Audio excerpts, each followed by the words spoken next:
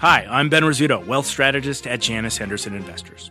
Is a brighter future possible? At Janus Henderson, we think it is. For 90 years, we've worked to help clients achieve superior financial outcomes and fulfill our purpose of investing in a brighter future together. We know that this means our thinking and our investments are helping to shape millions of futures. At Janus Henderson, we are committed to helping you invest in a brighter future for the next 90 years and beyond. To learn more, go to janushenderson.com. Market moving insight and analysis. Join Jim Cramer, David Faber, and me, Carl Quintanilla, on the opening bell hour of CNBC Squawk on the Street. Good Thursday morning. Welcome to Squawk on the Street. I'm Carl Quintanilla with Jim Cramer and David Faber. Futures are trying to claw their way into the green here after the 28th record close of the year. Jobless claims come down a touch. COVID deaths do set a new record, and we've got news on Snowflake, CrowdStrike, Chevron, Kroger, and more. Our roadmap begins with markets at new highs. Democratic leaders back off some of their demands, and Goldman says that a fiscal relief deal is now more likely. And there are going to be some job cuts at 3M, the pandemic forcing a global restructuring for that Dow component. And finally, just reading through that note from Goldman Sachs, the upgrade of Tesla this morning, the street high now, price target of 780. We'll go over that.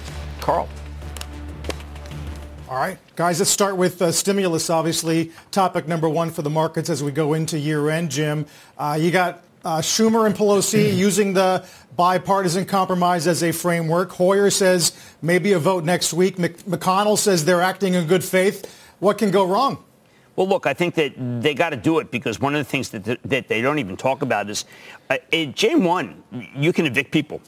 And I think a lot of mom and pop renters, in other words, the landlords, absolutely will exercise that. And I think that we got to figure out what happens to those people. Remember, it's been in abeyance. You're talking about perhaps as many as 8 million people that could be evicted. And I really think that 3.6 million were evicted last year. And I think it could be worse this year because of unemployment. So there's a lot that could go wrong here. And it's really important that they agree to some deal. I heard the arguments before. I don't want to argue, okay? I think everybody knows that right now we need some deal. And I think, David, that if you don't have some deal, then what happens is you get to the promised land of the vaccine later than we do in the UK, and there's just this kind of abyss. It's like the Jordan River is deep and wide, David, but the vaccine's on the other side. Yeah, well, the CDC had some sobering things to say yesterday and seems to be more willing to say them now in terms of what December, January, February being the worst months for health. Yeah. You know what, I should quote it directly, but you know what I'm saying, in the history of the nation. Basically, to your point, we're headed into a very bad period. In fact, we're there. What were there, 2,800 deaths yesterday, or perhaps even more? Depends on which of the various COVID metrics you follow, or the ones who do the case counts. But there it is. Well, let's say 2,777. What's terrible, Dave? Remember when there were people who just said, "Hey, listen, it's just cases, not deaths. Yeah, this thing's fine." No, it's deaths. I don't know if you got the Times push just now. I got on my the Times push sounds like it's a civil war. The kind of numbers that you got during the Battle of Shiloh. But to your point, Jim, so there is a need for the money. There's a need for the money now. It is how Schumer and Pelosi dropped their ask by half. I mean, if they were going to go there, why not have done it months ago? I don't know. I don't know the answer to that. And could we have been a lot further along in actually having had something? Do you have any sense in terms of where the current president, Trump, stands on this? I saw some headlines that indicate he would not sign off on the $908 billion. Yeah, I saw those too, but David, Pennsylvania, Wisconsin, Arizona, these loom large in the president's mind. Not because of COVID. No, vote totals. Yeah, I know. That's unfortunate. Yeah. A lot of other people looking at it as the deaths and caseloads in those states, but I think that the president's uniquely focused on the voting tallies. But am I joking? No, you're not joking. I'm not. You're absolutely serious. You spent 46 minutes on it last night. And Carl, what comes back to this question as to whether we really can hope to get any sort of stimulus, or let's call it relief package, out of Congress during the lame duck year, or whether we're going to have to wait until after Joe Biden's inauguration on the 20th of January. Yeah.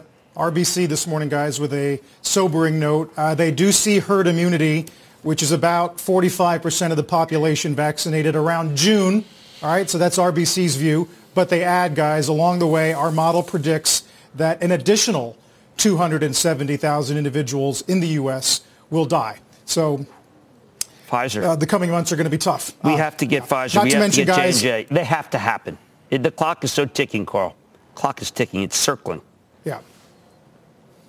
Meanwhile, guys, the ongoing story of corporate restructuring and layoffs continues today. 3M files an 8K looking at 2,900 job cuts around the world. That's in addition, Jim, to, should we do the list? I mean, Exxon, Conoco, Wells, Nike, Boeing, Ford, Raytheon, Goldman. I mean, it's typical at year end, but it's adding up. Well, I don't mean to be a dollar sign represented by a man, but every one of those stocks is worth buying because of the tough actions they're taking. Because the top line's not that bad. I mean, all those companies. I've been recommending Ford, Goldman. I'm trying to get my arms around 3M. The 3M has been dealt a bad hand in a lot of different places, but I think they're coming back. And I don't want to distinguish, David. It's very tough. Yeah. You have to distinguish stocks from people, and it is painful to look at the deaths and then look at the layoffs and then look at the profits. Without a doubt. And as Carl said, 2,900 positions globally for 3M. And the numbers there, what they wanted to tell us, total pre-tax charge 250 to 300 million, and various other charges with the hopes that annual pre-tax savings of between 200 and 250 million from these actions. The actions themselves, though, sound like things that businesses just do. I mean, right. Really, they're going to eliminate redundancies and better use analytics to drive additional efficiencies. Okay. Why wouldn't you be doing that all the time? In marketing, they're going to build on their success in utilizing data insights, accelerating global marketing programs, and activating digital engagements with customers. Again, that sounds like normal course business, doesn't it, if you're actually trying? Yeah, well, if you look at, I have Snowflake on tonight, and I know you could argue that there are companies that in 2 days make what these guys are making in a quarter, and they've got a much lower valuation. But when you bring Snowflake in, that's what you can do. Every one of those restructurings makes sense because you just don't need nearly as many people when you have the Snowflake dashboard. It's a remarkable company, just very hard to value. But yeah, I mean, I think that they're doing exactly what they have to do at 3M, and Mike Roman's doing a terrific job. But again, you have companies like Snowflake that make it so that perhaps you just don't need as many people and you can do a lot better. What's that worth? Carl, we have some amazing companies that are reporting, and they're doing things that make it so that you can, I don't want to say get away with firing people, but you just don't need to hire nearly as many people than you currently have. And it's going to cause a ripple throughout the economy. Yep. Aaron Levy had a great tweet talking about how the cloud, Jim, which we talk about so much, changed the way software was built. Now it's actually changing the way people work. Totally. That's a great point. What I like about Subin, by the way, CEO of Snowflake, it's not a SaaS model. I mean, it's a model where you use it, you pay. It is just like a real business. He actually has numbers that cannot be fudged, as a lot of the companies that we see can. And yes, Aaron Levy, who really is one of the few philosophers of tech, is correct. This next revolution that's occurring makes it so that there's whole swaths in your central office, or now I guess at home, who are just unneeded and can't do the job that Snowflake can do. Brilliant company. Again, how do you value it? David, you know some of these companies like Tesla. How do you value it? I don't know. When it comes to Tesla, I don't know. Let's do a DCF valuation, assuming 15 million units in 2040. And therefore, after that, we have Tesla entering perpetuity growth of 2.5%. That's Goldman Sachs' estimate of how you analyze and try and assess the value of Tesla. And that's how they get to that 780 price target from 455. You feel his pain?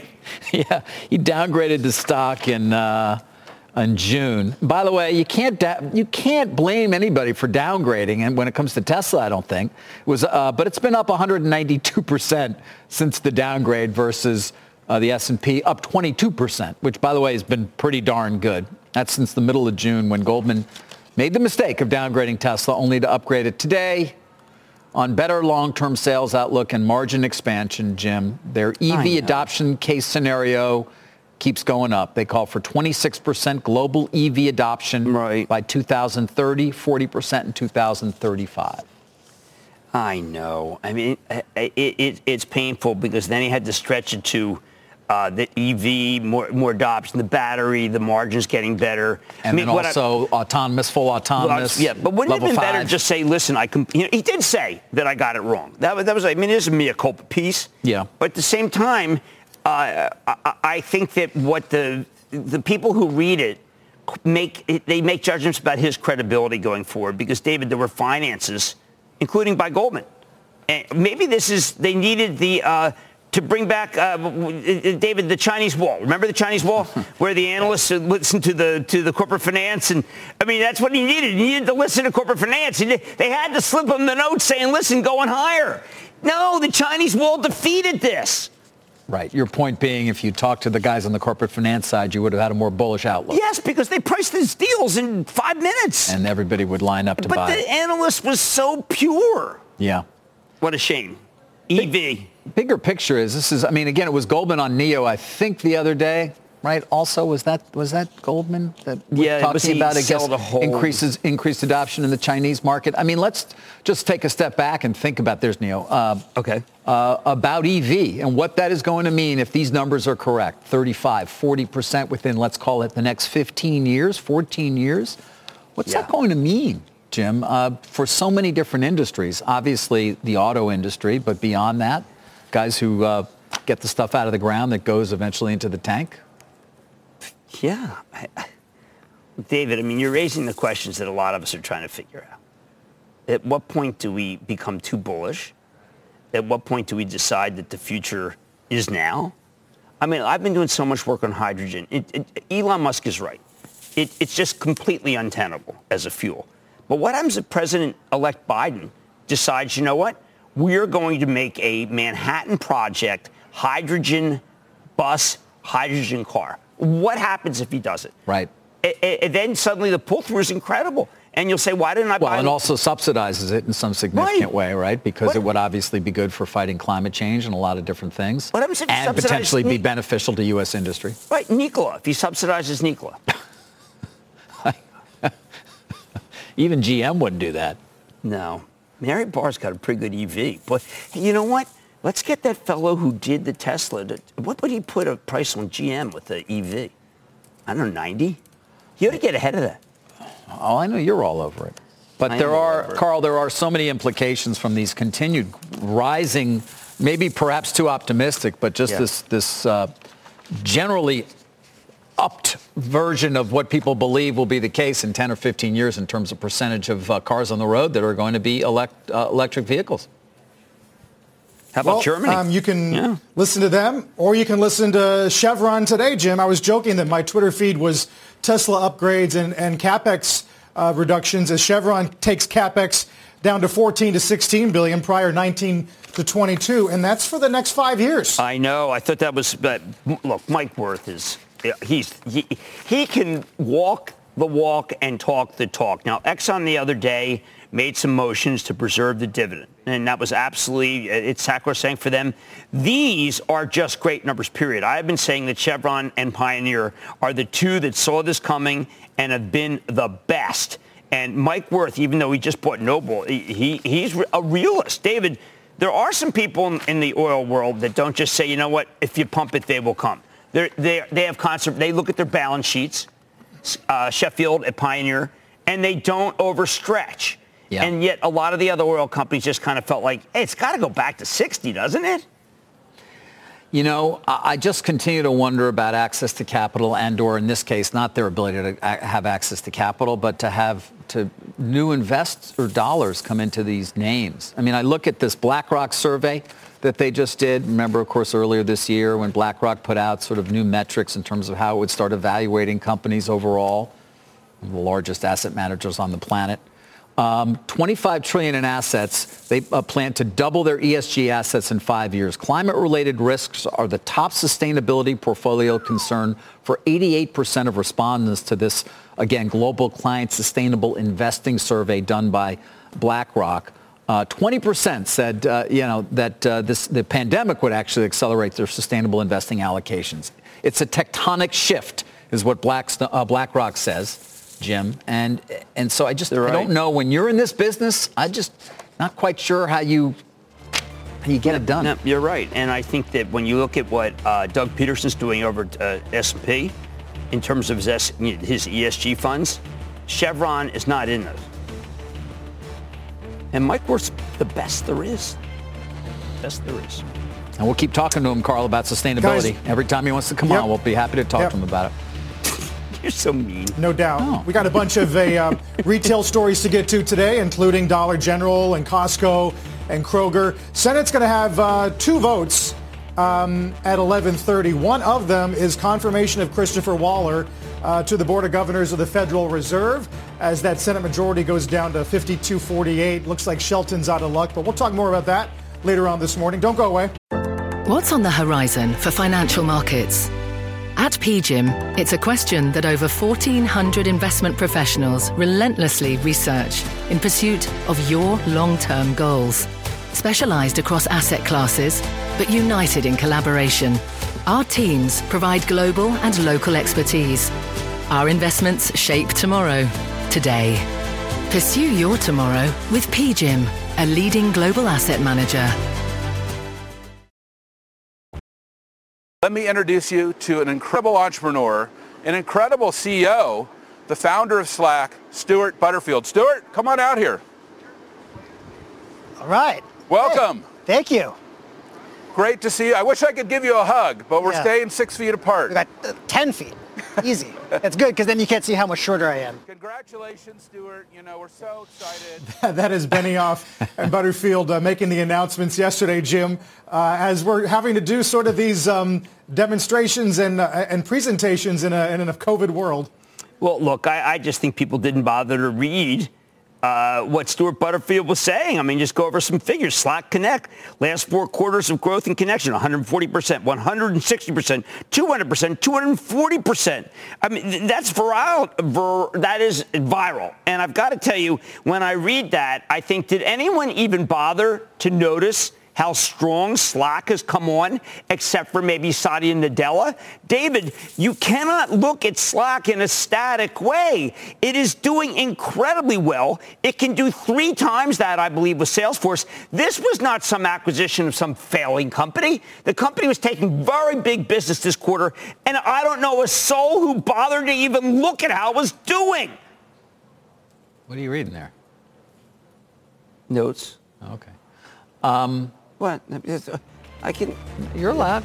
I do it all the time. Notes. Yeah, I get you. I got you. Just checking. You do that to me every day. All right, we won't talk about all the acquisitions Salesforce has done and the concerns of people that they haven't fully integrated them, Jim, and they worry about that. And yes, they put up big numbers, but we won't talk about that right now. We'll take a break here. A lot more to get to, including a mad dash on this Thursday. Don't go away. Let's get straight to the point. You want to grow your portfolio to fight rising costs of inflation or pay off your debt or anything standing in the way of you and financial freedom, right? Yahoo Finance, our sponsor today, can help. For more than 25 years, Yahoo Finance has been helping great investors like you. Whether you're a seasoned investor or just looking for tips, Yahoo Finance makes it super easy by putting all the tools and data you need in one spot. Yahoo Finance takes a holistic look at the financial news cycle, including breaking news, original editorial perspectives, analyst ratings, independent research, customizable charts, and more. You can securely link your brokerage accounts for a unified view of your wealth, including 401k and other investments. That's how Yahoo Finance gives you insights and helps you take a look at your wealth in its entirety. That big picture perspective is what great investors need. For comprehensive financial news and analysis, visit the brand behind every great investor, yahoofinance.com, the #1 financial destination, yahoofinance.com. That's yahoofinance.com. Time for a mad dash as we count down to an opening bell for this Thursday. About 7.5 minutes till we get started with trading. Dollar General is a feature. We're starting to get a little tougher on the retailers. Costco last night reported plus 15 wasn't good enough. These guys, David, Dollar General, they reported same-store sales increases of 12.2. That was terrific. By the way, Kroger did too. Not enough to please this crowd. 12.2% is not enough? Not enough. So now we're finally at that level where people are saying, no, I'm through with paying up for double-digit gains. And I find it remarkable. I think this was real. Now, maybe they can talk their way out of it, but people are saying, hey, listen, it's up 36%. How much more can they expand? And I think that this stock will come back. But we are at that level, David, where when you read what I read Costco plus 15, I said to myself, oh, my God, I was looking for 14. They only beat it by 1? I got guys beat it by 5. I got guys beat it by 7. Why do I need by 1? And so Costco goes down. Same here. David, what do they want? You can't please anyone anymore. Does this mean, though, that you question the valuation of the stock at this point? You mean like the New Yorker valuation or the valuation? No, we were referring to a devastating piece about the dollar stores. I read it, I think it was early in the pandemic. No, I just think safety in the stores. Very hard read. I'm just saying that I think that people have said, listen, if they're up really, really big, it has to really blow the numbers away like a Target did. Mm-hmm. I mean, Target's been the hero of this period, by the way. Brian Cornell, unsung to some degree because he frankly comes out 4 times a year. And otherwise, when you see him, he doesn't want it on the record. He just shows you some stores and says, look, this is what, look where our store is. No one's built in this neighborhood in a long time. And just walk around the store and tell me what you think. Right. Which I love from a guy from Queens.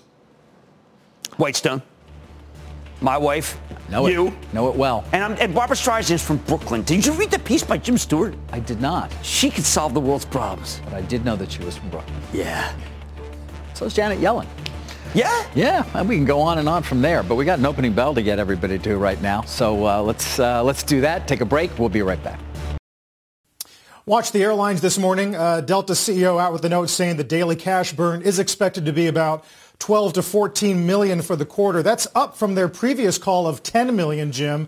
And it echoes what JetBlue said on Monday because some of these booking trends are kind of volatile right now given the rising caseload. Yeah, and there's JetBlue with 36 million shares that they offered at $14.40. As I've been saying to David, they don't know, these younger investors don't know what dilution means. They think there's a lot of stock for sale. What a great opportunity. So they buy it. Look, you're already up.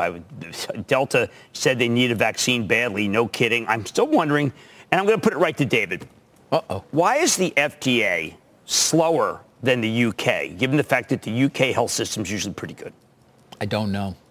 You don't know? No, I don't. It was more rhetorical, actually. It was? Okay. Yeah. But I actually am curious as to the answer. Well, I don't know, but I think it's a travesty. You know what they call? They don't call needles really. there. I mean, we're going to be jabs. We're going to be a week behind them. Let's just step back for one moment and appreciate what has been accomplished here and how staggering it is. No, it is. It was only April when we were all still talking about, well, typically vaccines take how many years, Jim? 5 if you're lucky. I remember that. I know. I said it could be done. And here we are. I said it could be done faster, and the New York Times called me Otter from Delta House.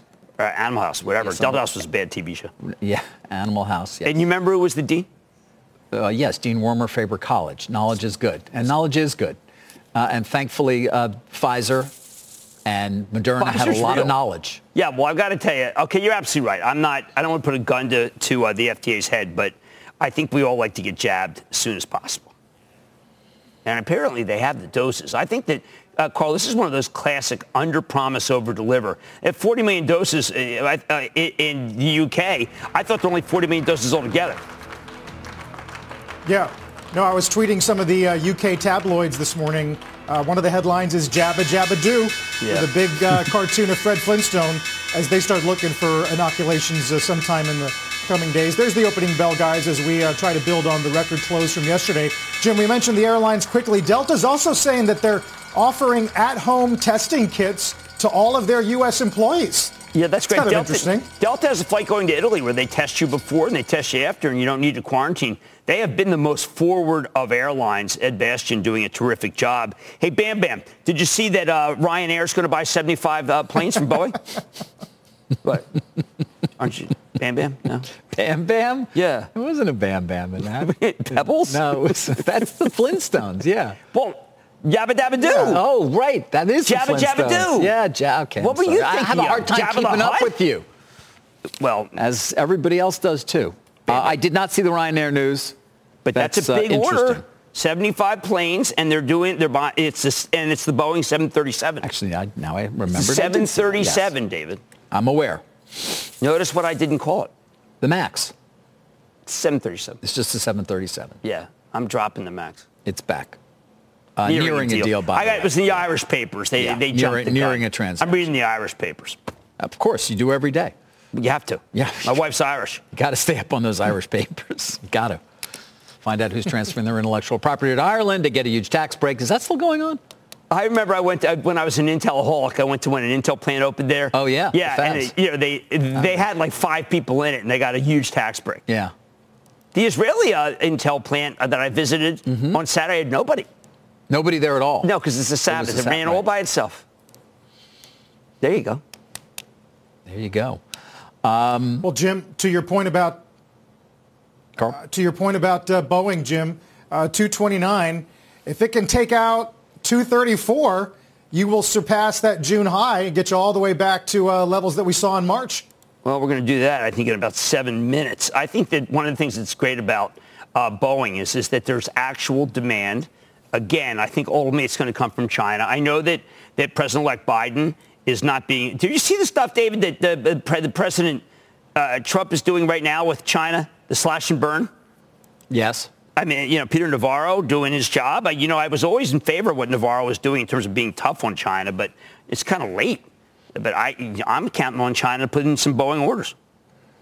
Well, on that larger policy issue, though, we've made this point, and President-elect Biden seems to have agreed there's not going to be any real change, at least in the near term, in terms of the tariff regime. Well, don't you want to get something in return? Like, listen, we'll get rid of the tariffs if you buy 100 Boeing 737s. Weren't they supposed to buy a lot of agricultural products? Enough of the those guys are all. Do you see Deere? Tyson was upgraded today. How much more can you give these guys? Ooh, unlimited amount. Because Jefferson. You know what Jefferson said? Yeah, about farms? Yeah. I like to hark back to the founding fathers now and then. It's not a bad thing to do. Or Jefferson, the guy who crushed me in the Vikings last week. In that fantasy. One too. Yeah, well. Yeah. People explaining to me who Bam Bam is. I know, all right? Sometimes I just miss. You were on Jeopardy. I was still thinking Animal House for a second. I'm going to break all form. How great was Alex Trebek? Because how great? He was the best. You actually talked to him. Yes, I talked to him. Yes, when I won Jeopardy. More than just supplying the questions to the... It was a lovely man and an incredible professional. And obviously many of the fans of that show will miss him. All right, back to business, guys. Listen, let's just, SPACs. I want to talk a little SPACs if I can. Luminar? Did you see this new one, Altamar, Dial Capital? Dial Capital is part of Neuberger Berman that's invested in the GPs, a lot of asset managers. It's getting together with Owl Rock Capital, and then the two of them are going to end up going public through Altamar. At least they got a letter of intent for it at this point. It's not a done deal. The Journal reported on this morning. They confirm it. But it's an interesting deal just because... Dial owns some of Owl Rock, and then they're using it to go public. There haven't been that many asset managers that have gone the SPAC route at this point, though there have been a few. Right. It's just another of the endless series of SPAC transactions. This morning we were keeping track. There are over 200 this year already. You've got one. They're almost at one a day. In fact, more than one a day now. Today we've got 4 SPACs trading. 4. Oh, it's crazy. The one that Luminar is good. They had the CEO on it. Yeah, but we've got, again, these are not when they announce the deal. This is simply when they actually begin trading, having raised the money. So Farpeak, that's Tom Farley. That's a big one. And remember, things didn't go well for him on his first one, Global Blue. You would keep insisting on accountability. It's really a drag. Poorly. Now, listen, it wasn't his fault in the sense of the pandemic obviously changed that business. Mm-hmm. Highland Transcend Partners, it's $275 million. That's Ian Friedman. Live Oak, and even Sternlicht's already back. Jaws? Spitfire? Yeah, Jaws Spitfire. Was that a combination of a British plane and a great movie? I guess so. $300 million. The Vial and the Spitfire. And then some of the names, I like to keep an eye on Ackman's SPAC because it is still the largest out there in terms of the money that's been raised. Tontine? Yeah, Tontine. Have you seen where that stock goes up every day? Every day, Jim. Take a look. There's Owl Rock, not that one. Take a look at Tontine because it was 25 the last I checked. Well, David, by the way, hasn't announced the deal. It's got to be an enormous transaction, we know, given the size of the SPAC itself. I will say this, to be fair to Mr. Ackman, the terms on that SPAC, very different from many others and much more investor favoriting investors. Yes. Much better for investors. I'm glad you pointed that out. Some of them are not so high. In terms of his benefiting when they benefit, not just the 20% promote right off the top. So, but why is that? Why is that? Jim, why? Why? I don't know. Why did Nikola go up so much? They haven't done anything yet. They haven't announced their deal. Why is everyone so happy? Why isn't it $10 still? Well, I don't know. Why was Houdini able to get out of everything? He just got punched in the stomach. Why couldn't he have gotten past that? I don't know. Carl, we are seeing, you used to be able to say, well, hold it, Goldman blessed it or Morgan Stanley blessed it. Now nobody cares. Look at Palantir. It got downgraded yesterday. It was right back. Nobody needs Spotify, by the way. Some fabulous news there. Everyone's talking about that. There's a whole new world, and there are no analysts who follow these things, which makes it really difficult. Not that you don't get a Tesla. Yeah, there's an ARB plan, the SPACs too, that people, there's the warrants at 1150. People, and so you do get hedge funds playing in there because it's. David, I'm calling it. I'm calling it speculation. Yeah, you like that? Yeah. It's underneath. Yeah, I know. And also, but Palantir, you're right. That's the 4 a.m. traders again.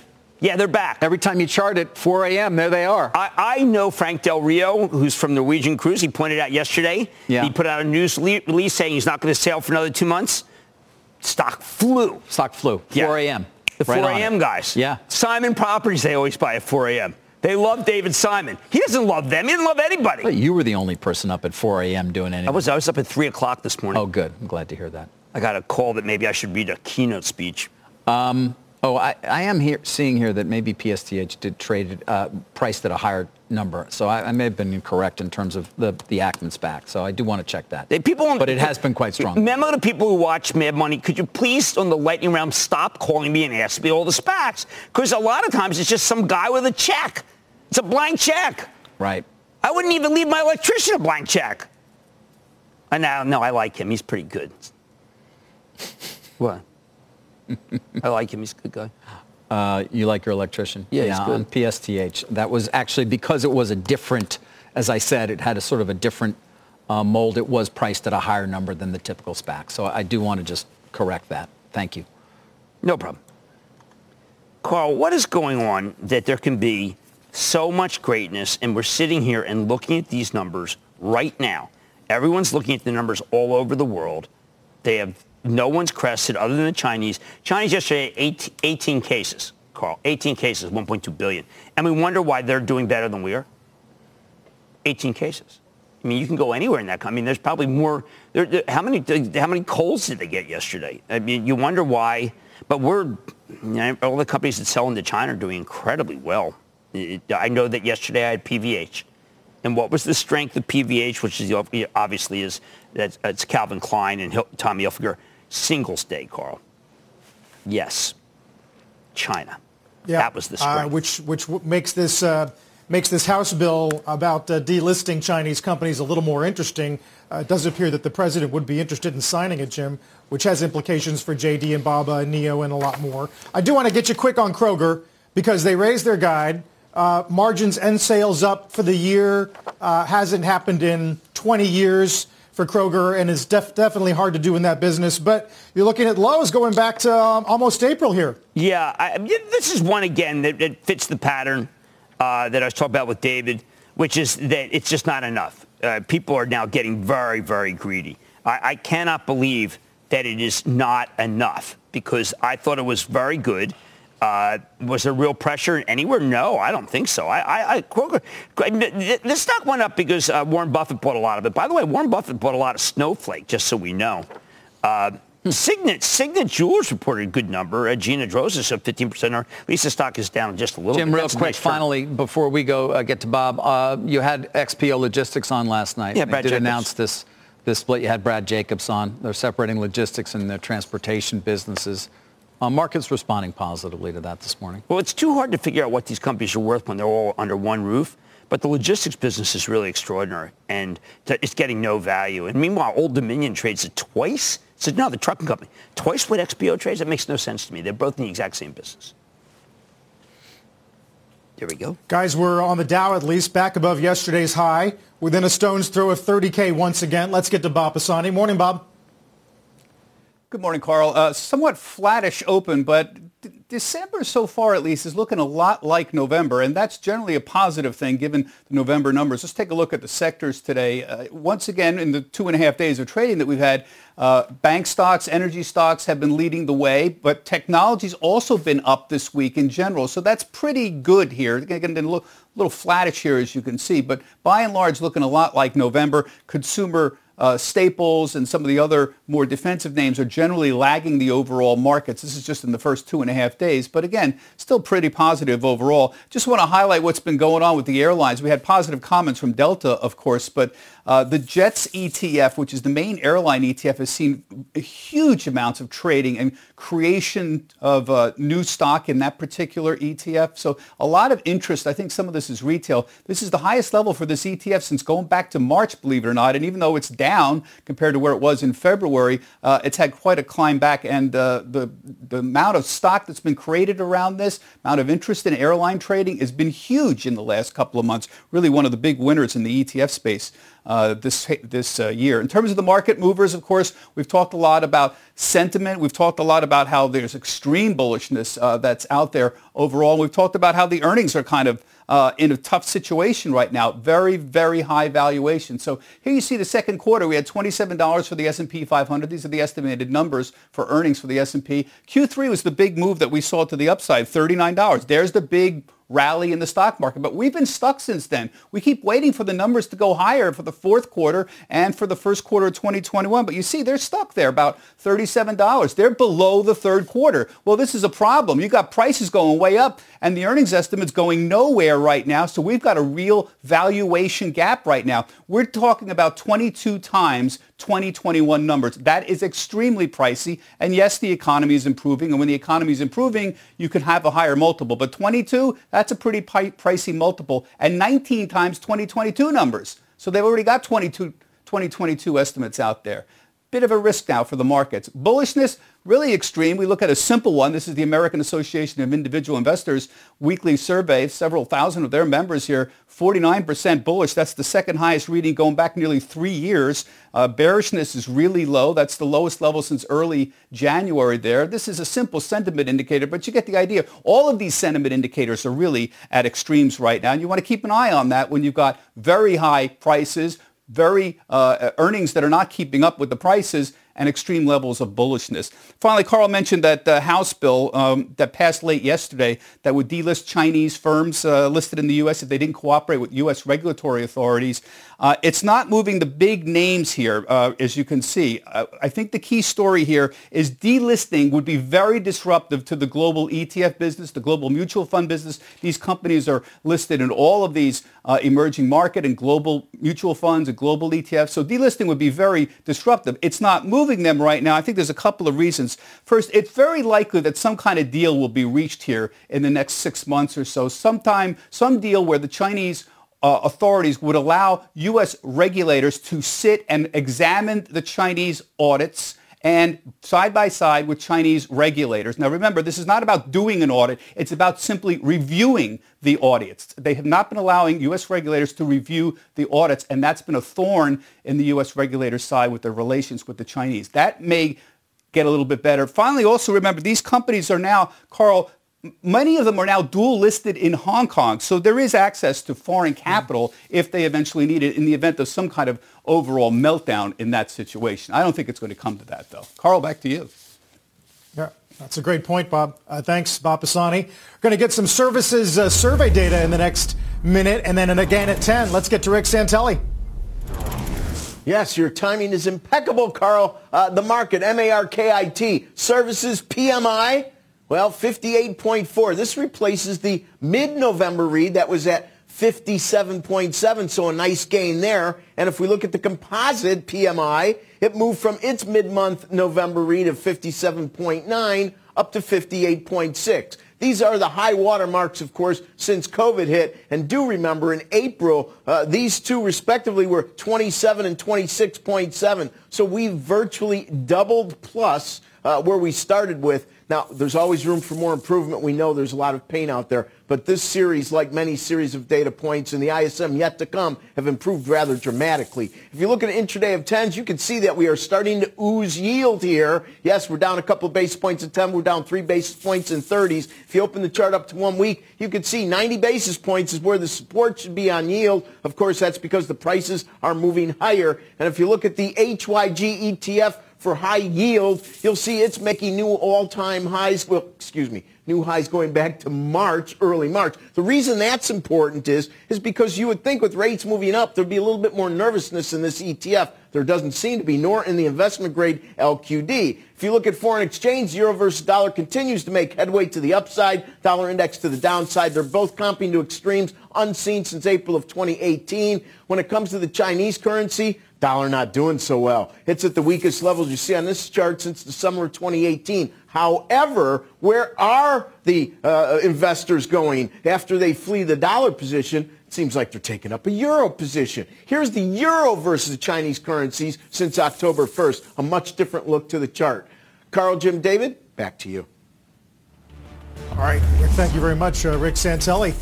Boeing's leading the Dow at the moment, about to take out that June high, as Jim mentioned a moment ago, as the wires now have the item that Ryanair is ordering 75 more Boeing 737 MAX jets. We'll watch that. Dow's up 89. It's crazy out here. Bananas. People asking, is this it? Is New York over? We have an opportunity to rebuild, and that starts with who's leading our city. We want to stop more and more jobs and small businesses from vanishing. We need a mayor who could think big, bring in every expert, call in every favor. The leader who can pull us off is the one who knows hundreds of small business owners and the people who invest in them.